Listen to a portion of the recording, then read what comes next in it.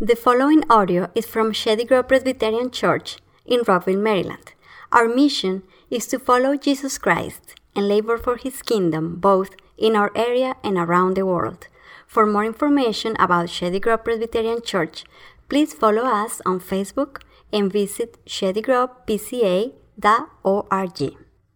Take out your Bibles, your apps, whatever it is you use to follow along. If you don't have a Bible, we have some in the seats in front of you. You can take out and read. We also have some for you in our Welcome Center. We would love to give you as a gift before you leave here today. We're in Acts chapter 2. You can follow along with me. We'll be reading from beginning in verse 42. Please give it your careful attention as this is God's Word. And they, the early followers of Jesus, they devoted themselves to the apostles' teaching and the fellowship, to the breaking of bread and the prayers. And awe came upon every soul, and many wonders and signs were being done through the apostles. And all who believed were together and had all things in common. And they were selling their possessions and belongings and distributing the proceeds to all as any had need. And day by day, attending the temple together and breaking bread in their homes, they received their food with glad and generous hearts, praising God and having favor with all the people. And the Lord added to their number day by day those who were being saved. Let's pray. Father, this morning as we sit under your word, we ask that you would come and teach us by your Spirit. And Lord, we especially ask that you would teach us how we can grow as a community of believers here, honoring Christ and seeking to take your gospel to the ends of the earth, beginning here in our neighborhoods and in our local communities. We thank you, Lord, for your word and for this time.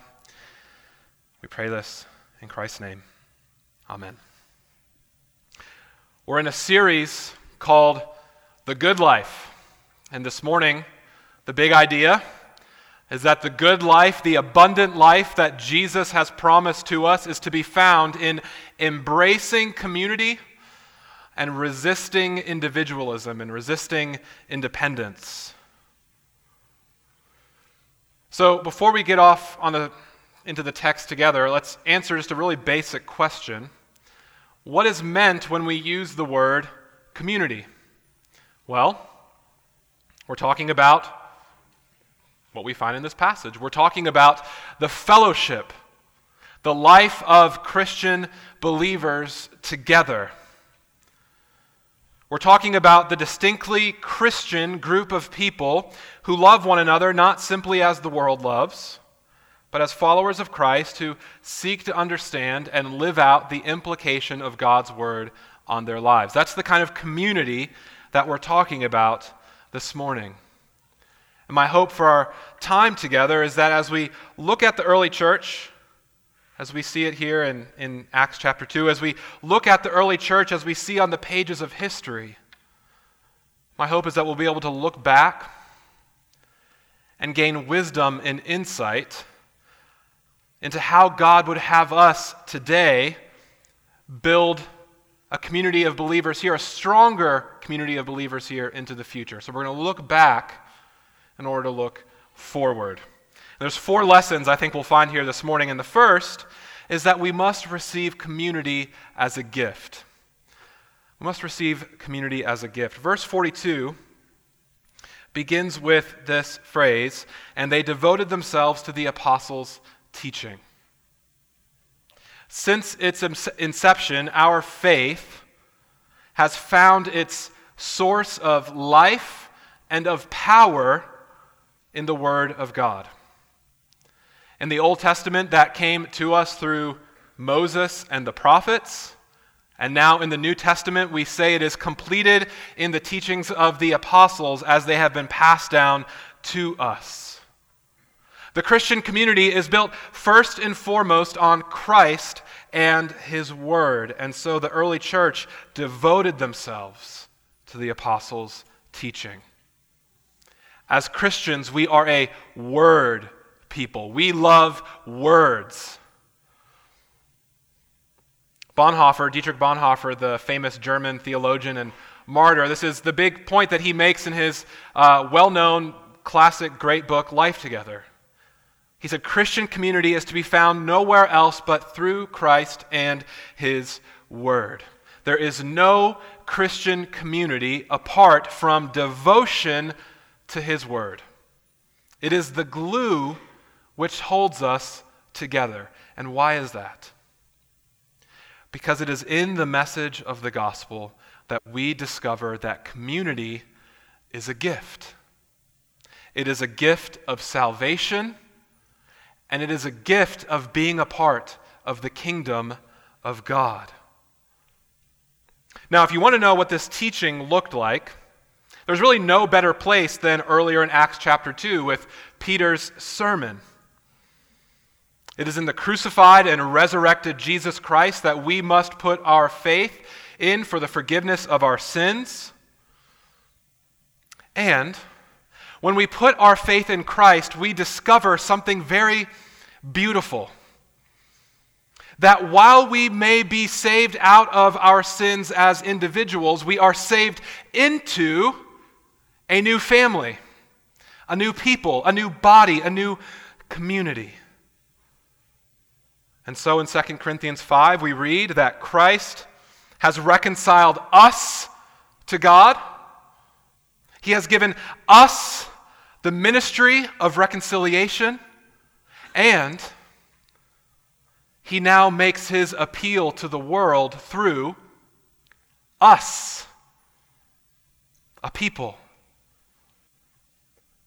And so if you're here today and you have not put your faith in Christ, we as ambassadors of God's kingdom, we would ask you, we would implore you to consider Jesus Christ, the Savior of the world, who offers forgiveness to you today. We want you to know Christ. And so look at Peter's sermon in Acts chapter 2 and consider this Christ. Go back and read the book of Luke. Consider the teachings of Jesus, and then study church history and study how the teachings of Jesus revolutionized the world. Consider that Christ today. We want you to come and join us as part of this new people and this new work that God is doing in human history through His church. So do you want to know how Christ revolutionized the world? It began with these people. And it began because they received the Christian community as a gift. You know, there have been countless attempts in human history to create utopia. To create utopia apart from God. And guess what? They've all failed. Every time. And this is the big difference between utopia and the Christian community. Utopia is an impossible ideal that we must strive for, and it never works because we're all sinful and flawed, and eventually we find out we don't get along, and so we separate until eventually we're a community of one. Doesn't work. But Christian community cannot be strived for, it cannot be created on our own effort. It can only be received as a gift. And when we receive this gift, everything else will follow. The Reformation theologian John Calvin, commenting on this passage, he said that it is through the devotion of our lives to the teachings of Christ and the apostles that everything else flows out of it. The fellowship, the breaking of bread, the prayers, the radical selflessness that we see. It all flows out of being devoted to the apostles' teaching, because only there do we receive community as a gift. And it's only when we receive community as a gift that we can begin to develop the practices of community, which is the second lesson we see here, the practices of community. And so let's dig deeper into the effect that the apostles' teaching had on the lives of the early church. It says they had all things in common. They were selling their possessions and distributing to anyone who had needs. They, day by day, every day they were together and worshiping and eating meals together. What's going on here? They had discovered Christian community, which theologian J.I. Packer describes as a kind of harmonious consensus of brotherly love and a mutual deference. You know, there is a radical unselfishness that only God can produce in the human heart. What we read here in this passage is not communism. This is not a mandated society where everyone puts everything together in a communal pot and then it's equally distributed to all. That's not what's happening. This is a spiritual communalism marked by radical unselfishness, with hearts open wide to the needs of others both in and outside of the Christian community.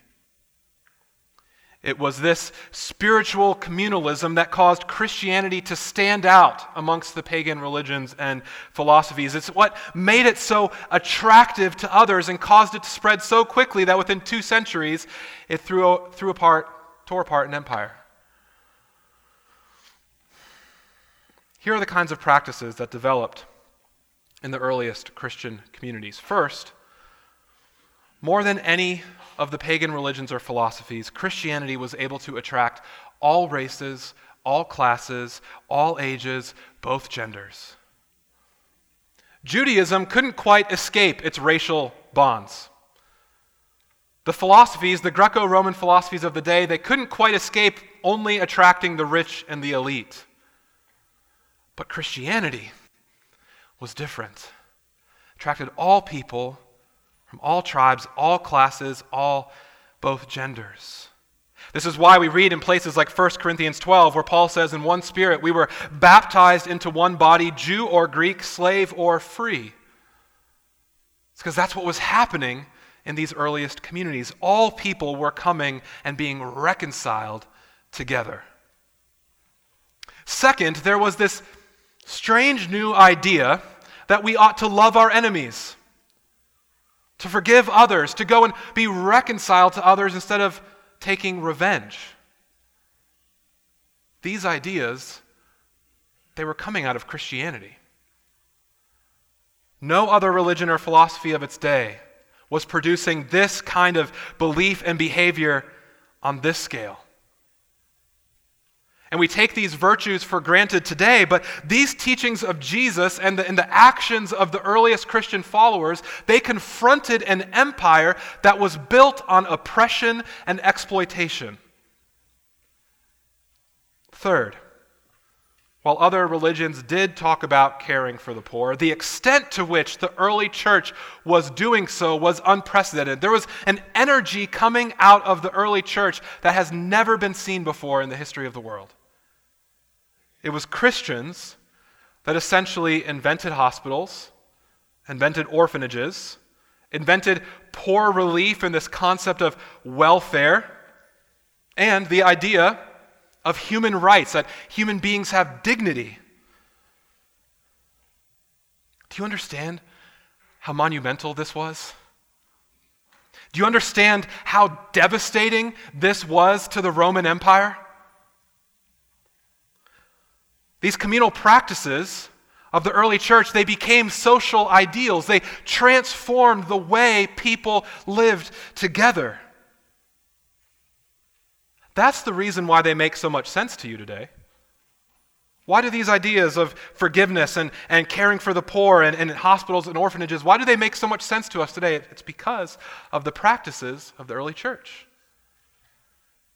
Became the social ideals that transformed, revolutionized human history.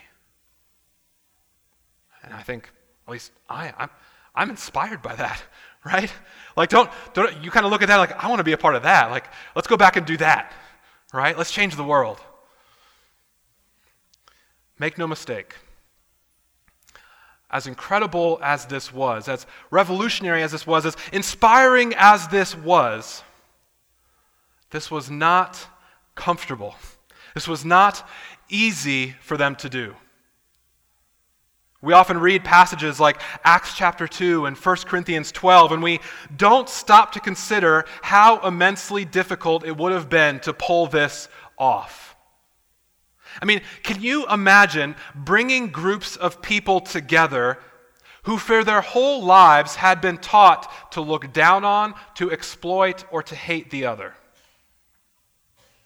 That's not easy. It's not comfortable. Producing these kinds of communal ethics and practices in a newly reconciled people was immensely difficult. And this is why, as we sometimes say around here, it had to be a community that could only be explained by the gospel. It had to be a community that could only be explained by the gospel. And friends, we need to understand that gospel community is not going to be any easier today. It's not. The spirit of our age tells us to embrace comfort and ease as the ideal. And sadly, this spirit has infiltrated the way many of us think about church. There's this idea that the more comfortable I am in church, the better ministry there will be. There's this idea that the best ministry is only going to be carried out in groups of people that are like me, like life stage, my like age, my gender, my socioeconomic class. There's this idea that a 30-year-old Christian man and a 65-year-old Christian woman don't have enough in common to do ministry and life together. Let me tell you something. You want to know what that is? That is grade A Oscar Mayer baloney. I have more in common with the 65-year-old Christian women in this room than I do with any of my 30-year-old non-Christian peers. In the fellowship of Christ and the Father and the Holy Spirit, I have all things in common with every believer in this room. So the idea that we need to do life separated from each other, it's baloney. But if that's going to happen, we are going to need to learn to embrace difficulty, to embrace discomfort, embrace frustration, and embrace conflict on the road to spiritual and communal growth and practice. Which takes us to the third lesson, that we need to embrace the challenges of community.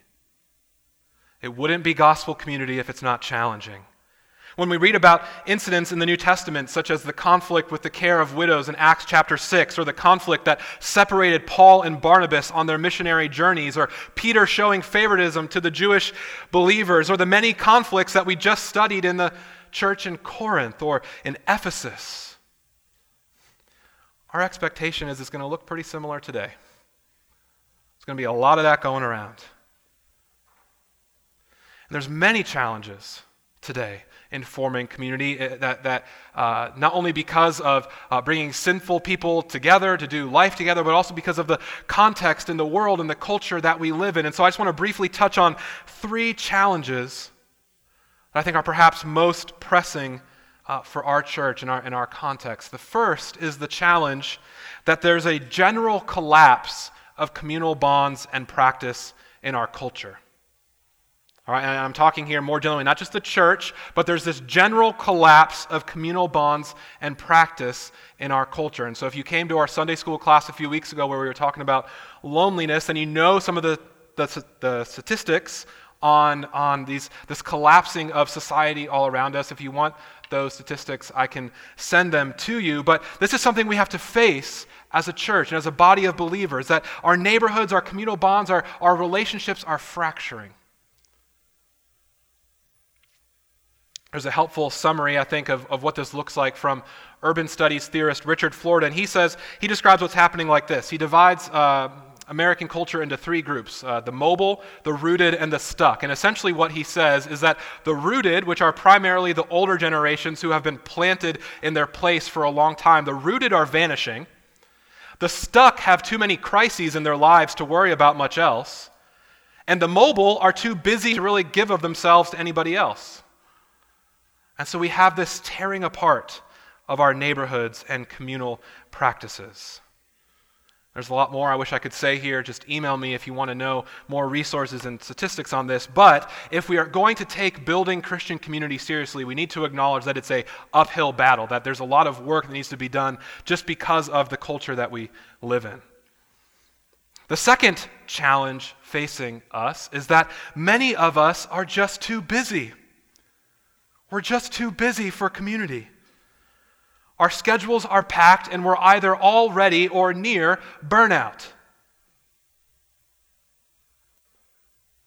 Author Jake Meador, in his new book, In Search of the Common Good, he says that Christian community is a math problem where the numbers just don't add up. I think some of you know what I'm talking about here. He says, on paper, we work 40-hour-a-week jobs, but you factor in our commutes and the hours we're actually working, and we're really working 60 to 70 hours a week. Then we got to come home and we got to run errands, we got to make meals, we got to spend time with our spouse, maybe with our kids. Then we got to take our kids to the extracurricular activities. And we say, where's the time? There's just no unhurried time in our schedules to build the kind of thick community that gospel community requires. And so, again, I know many of you know what I'm talking about here. And so while we're on this point, I want you to hear me on this. Here is what I am not telling you. Here's what we as a church are not telling you to do. Not me, not Charlie, not Bruce, not any of our staff, nobody. We are not telling you that in order to build community, we want you to go be more efficient at all the things you're already doing so that you can make time in your already worn out schedule for one of our programs, so crowd your schedule with something new. We're not telling you to go just become more efficient at what you're already doing. We know you're tired. We know you're worn out. We know you're burned out. And we're going to talk about this more in a few weeks when we talk about Sabbath and rest, but the idea of efficiency, the idea of productivity, of more demands. Friends, that's the language of the economy of Pharaoh. The economy of God, the language of the economy of God is neighborliness, not efficiency. I'm not asking you to become more efficient. I'm asking you to think about ways to be more neighborly. And neighborliness is always going to be less efficient. But because we are not machines, but because we are creatures made in the image of God, neighborliness will always be better than efficiency. And so, here's what I'm asking you to consider. For some of you, that might mean taking something out of your packed schedule. It might mean looking at your priorities. Maybe for you, it means working out 1 or 2 less days a week and being willing to put on 5 pounds. I've put on at least 10 pounds since I started working here, and I went first to show you that everything's going to be okay, so you can just follow me, and everything will be fine. All right? Maybe the answer for you is cutting something from your schedule. But maybe the answer for you is just looking at things you're already doing and adding a communal piece to it. Maybe it's finding a church member to work out with, or a church member to carpool with, or a church member to call while you're walking your dog at night. I think with a little bit of effort and creativity, each of us can find ways to be more neighborly with the time that's given to us. The third challenge, I think this is probably the greatest challenge facing each of us, is the individualism in our culture. And it's the greatest challenge facing us because we're not even aware of how individualistic we are. You don't need to be an expert sociologist to know that the more prosperous a culture becomes, the more individualistic it's going to be. We know this instinctively, of course. That's exactly what the experts will tell you.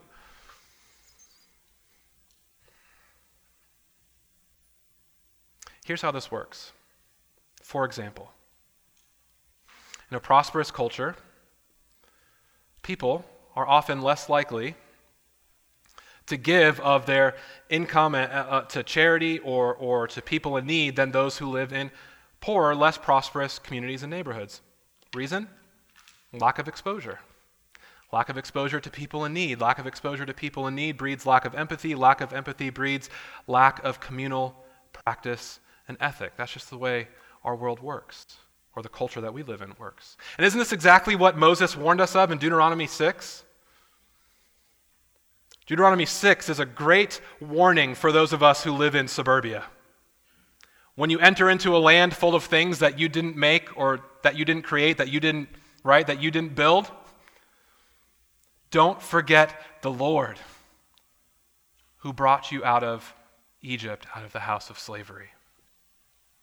Prosperity breeds spiritual apathy. Spiritual apathy breeds lack of devotion. Lack of devotion ultimately leads to more heightened, detrimental individualism and a lack of community practice. When I was in college, I worked for this really great little 4-star restaurant chain known as Ruby Tuesdays. And our location was a prime spot because it was in a movie theater. And so we often had people coming in for dinner before they would go to see their movies, which meant we often got a lot of teenagers. And so one time I got sat with a table of teenagers, and I walked by them while they were looking over the menu before they placed their order, and it was so fun. And now, I was so mad at the time, but it's so funny now. I remember hearing them say, here's how much money my parents gave me, and here's how much money my parents gave me. And they were all talking, and they were kind of having this conversation of, okay, well, here's how much money I can spend on dinner, to have money left over for a ticket, and to have money left over for snacks, right? And it was very clear to me when I was listening to this conversation that they were not factoring tip into the equation, right? It was very clear to me this was not going to go well for me.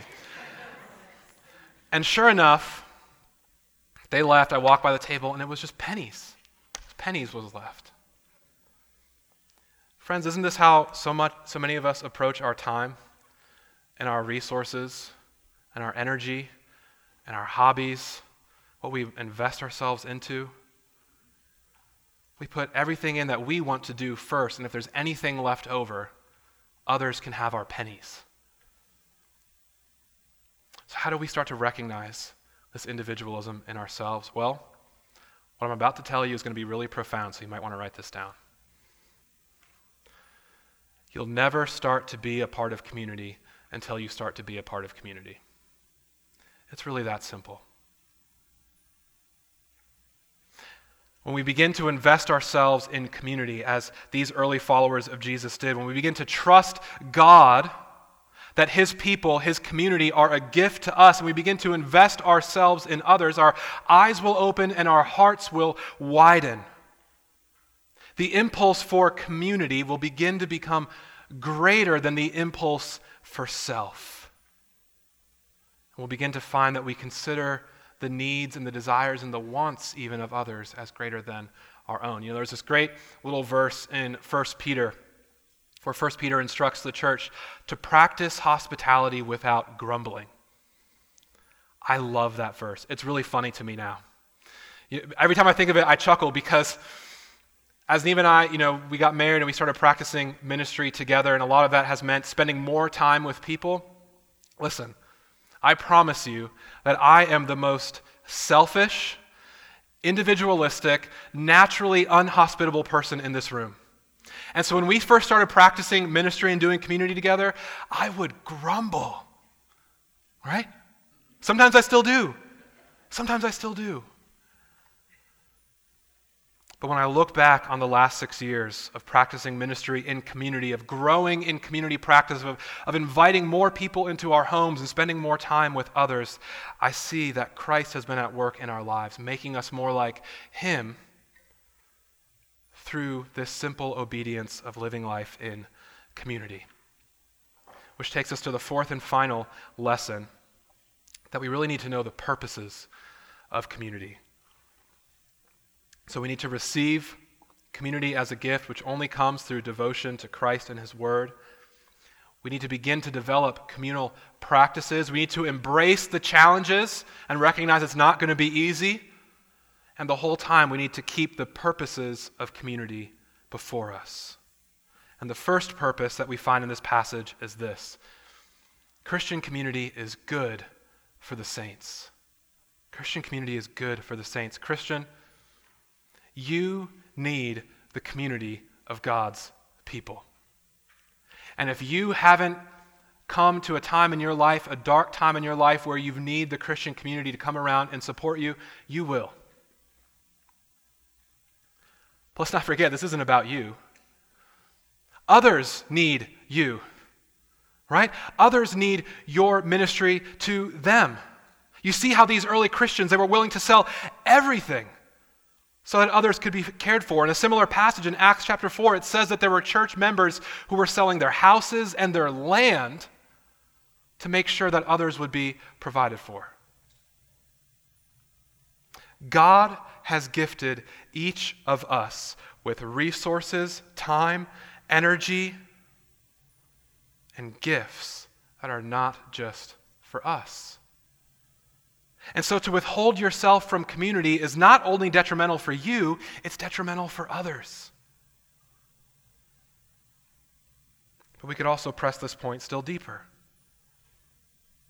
We need others not only for our physical needs to be met, but also for spiritual growth. Look at verse 46. It says, "Day by day they attended the temple together, and they broke bread in their homes. They received their food with glad and generous hearts." How do you get glad and generous hearts amongst all of the difficulty that we know existed in the early church? I'll tell you. That is a gift of God's grace. That's sanctification at work. Have you ever noticed how patient you are as long as nobody else is around?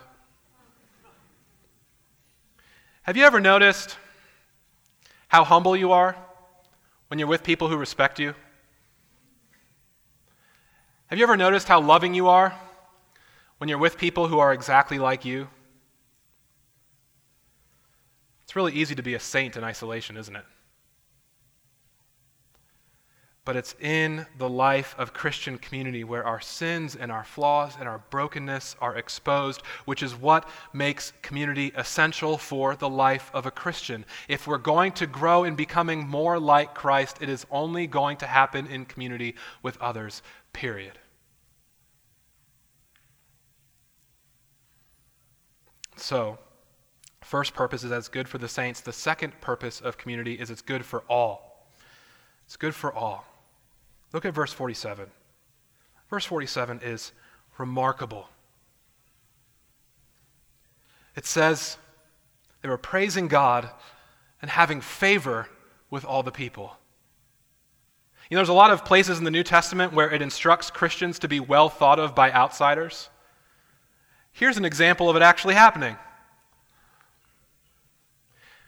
Of course, we know that Christians were often targeted for their faith, and so what was likely happening here is that it was those who lived in the neighborhoods where the churches were gathering that saw Christianity, that saw the gospel being lived out. It was they who began to think very highly of the Christians who were living there. They were the ones who were most likely to begin to feel the effects of neighborliness as it was being practiced in these early Christian communities. Now, I've said this before, and you're probably going to hear me say this many times again in the future.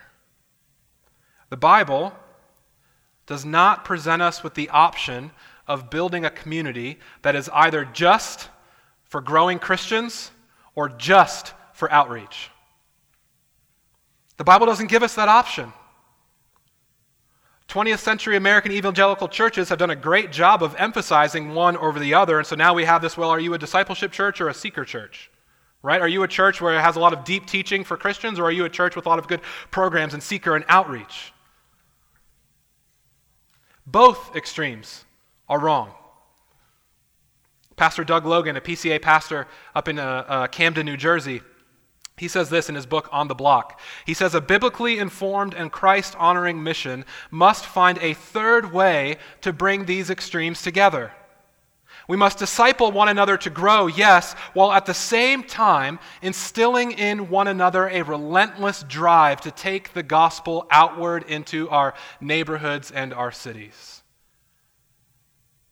These early Christians would have thought it impossible to separate the two. It would have been impossible. Their faith would not have allowed it. There's a historian and a sociologist by the name of Rodney Stark. He's up at Baylor University, so some of you will know him. He has some great books and great research on how the early church grew, how they made conversions, how it grew so rapidly that, again, it turned over an empire. And here's what he says. He says it primarily happened through the church expanding their social networks with non-Christians. In other words, non-Christians first came into contact with the Christian community.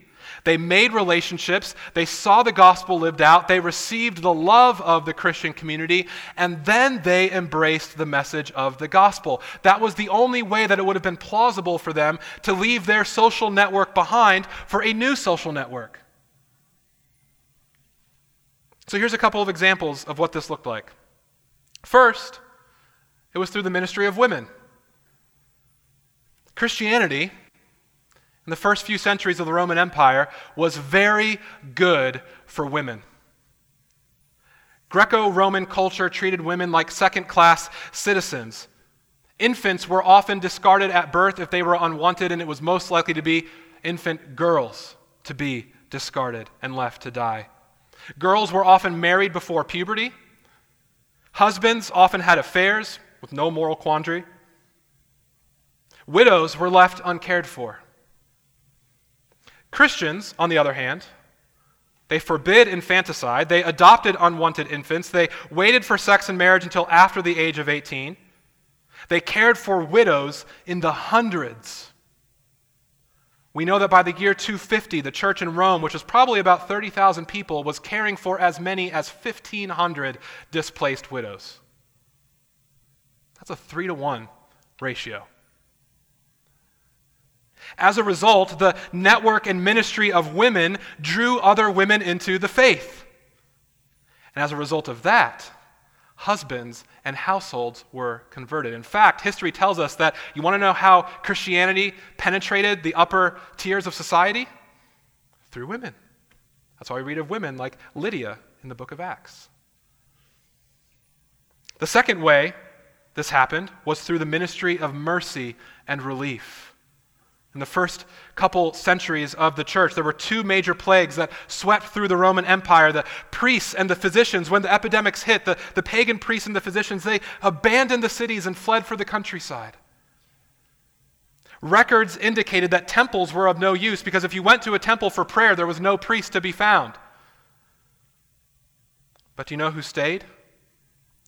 Do you know who stayed and cared and nursed for their pagan neighbors and nursed them back to health? It's the Christians. The Bishop of Alexandria, during the Second Plague, he wrote, "Many in nursing and caring for others transferred their death to themselves and died in their stead."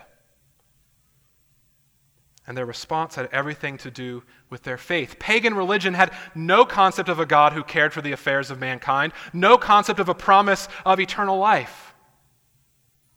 But Christianity taught there was a God who cared for the affairs of mankind, who cared how we treat one another, and who, through Christ, was bringing people to him for eternity. So it was their faith, the faith of the early church, that transformed the way they treated their neighbor, Christian and non-Christian alike. Has ours. Are our neighborhoods better because we live in them?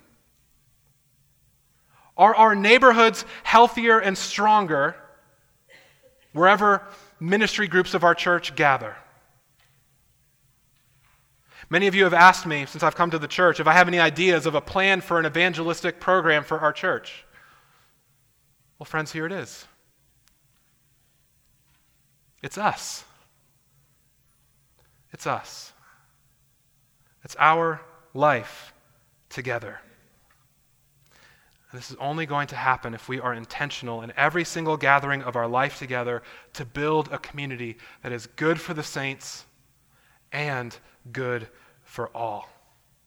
Which takes us finally to the third purpose of community, the most important purpose, Community exists for the glory of God. The ultimate goal of a community that can only be explained by the gospel is to display God's glory through our neighborhoods and our cities. And friends, this just takes us right back to John 13. He is going to glorify himself through the Son, and people will know that he is the Son, that he is the Savior, that he is the resurrected Christ who died to redeem the world. They will know by how we love one another. They will know we belong to Jesus by how we love one another. And that is why he is pleased to add to our number. It's for his glory and not our own. And in a world that is filled with loneliness and hopelessness, where this phrase, the death of despair, is becoming more and more popular, in a world where we just can't seem to get along, where bitterness and hatred seem to be normal now, where we can't have conversations with our neighbor, what greater purpose could we have? What a gift. What a gift. Let's pray.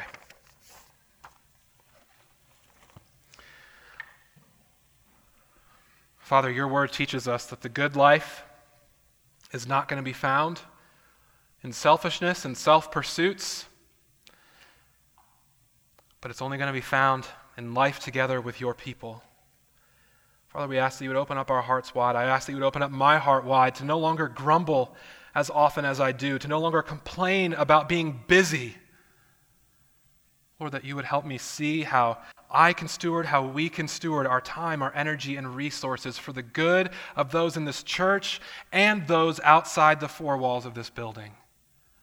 God, I pray that you would cause a movement to stir in our midst of a healthier and stronger community. Lord, we acknowledge that you have gifted us with community now. And we love the community of this church, and we ask, Lord, that you would grow it. You would grow us in love. You would grow us in service. And Lord, through our devotion to you, to your word, perhaps even you might be pleased to add to our number. What a gift, Lord. Help us to receive your church, your community, as a gift to us. We thank you, Lord, and we pray this in Christ's name. Amen.